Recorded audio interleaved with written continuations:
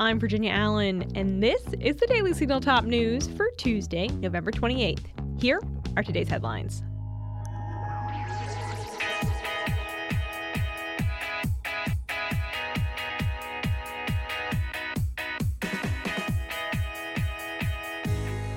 Hunter Biden announced on Tuesday that he's willing to publicly testify at a House Oversight and Accountability Committee meeting.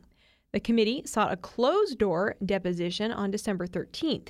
However, Biden's attorney, Abe Lowell, said his client didn't trust the committee chairman and Kentucky Republican James Comer to give an honest account of the hearing. That is why he is requesting the public hearing.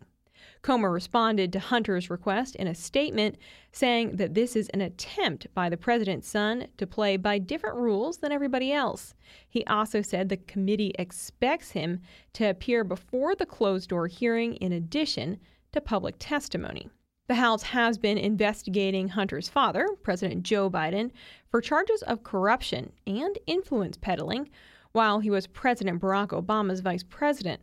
Republicans on the Judiciary Committee and the House Ways and Means Committee have also been investigating the president and his family as part of a general impeachment inquiry.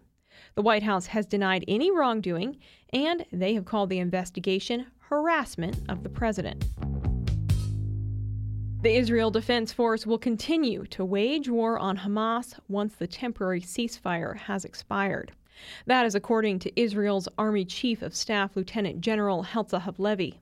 The Lieutenant General said on Tuesday that, according to Fox News reports, that the safe release of Israeli hostages from Hamas was a priority.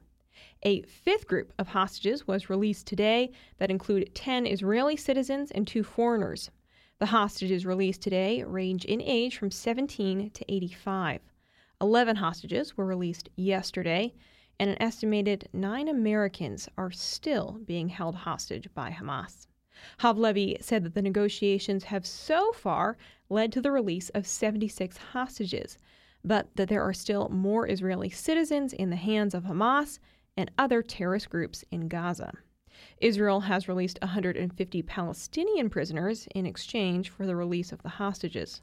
Under the current agreement, Israel is releasing 30 Palestinian prisoners for every 10 hostages released. Israel has also agreed to extend the ceasefire 1 day for every 10 hostages released. But the Wall Street Journal is reporting that those heading the negotiations between Israel and Hamas are advocating for a long-term ceasefire. Officials in Egypt and Qatar are seeking to broker a negotiation for a permanent ceasefire. But the IDF military chief has said that the Israel Defense Force is fully prepared to continue military operations after the ceasefire, and that the military has used the pause in fighting to increase their readiness and operational planning. The negotiations are ongoing, but the Journal reports that a long-term ceasefire would likely require Israel and Hamas to make very hard-to-swallow concessions. Those concessions might include the release of Israeli soldiers for thousands of Palestinian prisoners in Israeli jails. And Israel would likely have to stop its offensive in southern Gaza aimed at dismantling Hamas. And Hamas might have to agree to demilitarization. Because Israeli officials have made it clear that their endgame in the war is to eliminate Hamas's leadership and eliminate the threat of Hamas, the likelihood of any permanent ceasefire right now does remain low. Tennessee Governor Bill Lee announced new legislation on Tuesday to expand school choice in his state to 20,000 more students next year, with plans to make a pilot program's scholarship available statewide in 2025. This is according to reports from the Daily Signal's Tony Kinnett. In a statement to the Daily Signal before making his scheduled announcement about offering more education savings accounts, Lee said he believes Tennessee has made great strides in education, but there is more work to do. Lee's move follows that of fellow Republican and Arkansas Governor Sarah Huckabee Sanders, who in March signed into law a bill providing universal school choice in her state. If the legislature advances Lee's proposed legislation in the next session, Tennessee could join the growing list of states that have expanded school choice opportunities in the past few years. Among them are Arkansas, Arizona, Iowa, Utah, and West Virginia.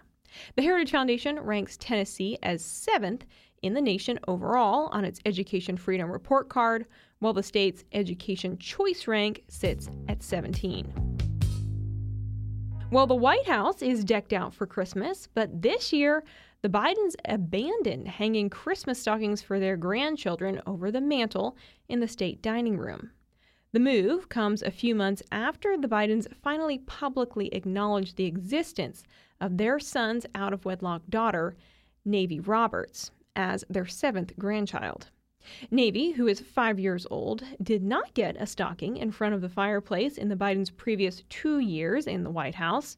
News outlets such as the Daily Signal reported on the Bidens' choice to leave their granddaughter Navy off the stocking Christmas list at the White House. The White House said in a statement that the reason for the change is that Joe and Jill Biden will spend Christmas at Camp David rather than the White House, and the stockings will be hung there. They did not say if Navy will be added to the list and get a stocking this year. But with that, that is going to do it for today's episode of the Daily Signal Top News. Thanks for being with us. If you haven't had a chance, make sure that you check out our morning show. Every morning, we bring you an interview with a lawmaker, a conservative activist, an expert to talk about an issue currently in the news and on the minds of Americans.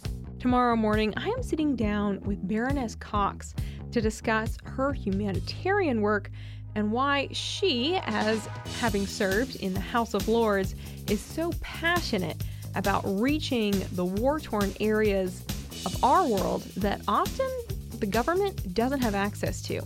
Also, make sure that you subscribe to the Daily Signal wherever you like to listen to podcasts and help us reach more listeners by leaving a 5-star rating and review. Have a great evening. We will see you right back here tomorrow morning.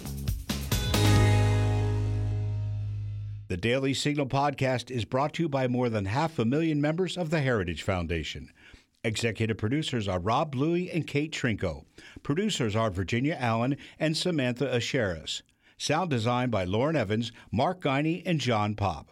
To learn more, please visit dailysignal.com.